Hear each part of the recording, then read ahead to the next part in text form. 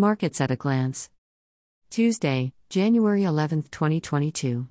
Equities. The all-share index fell 0.09% to 43,859.30 with market capitalization at 23.63 trillion naira. The top 5 losers were Mutual Benefit, Burger Paints, UPDC Right, Nestlé and Unity Bank.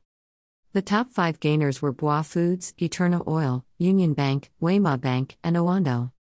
The top 5 trades were on Transcorp, Bois Foods, First Bank, GTCO and Access Bank. Money market, overnight rate up 10.50% to 24.75%, open buyback rate up 10.50% to 14.00%.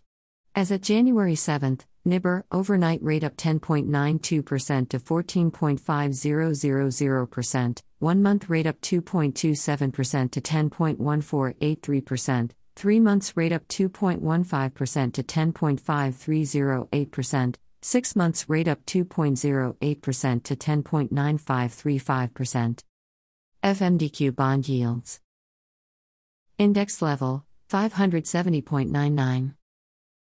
1 day, minus 0.00%.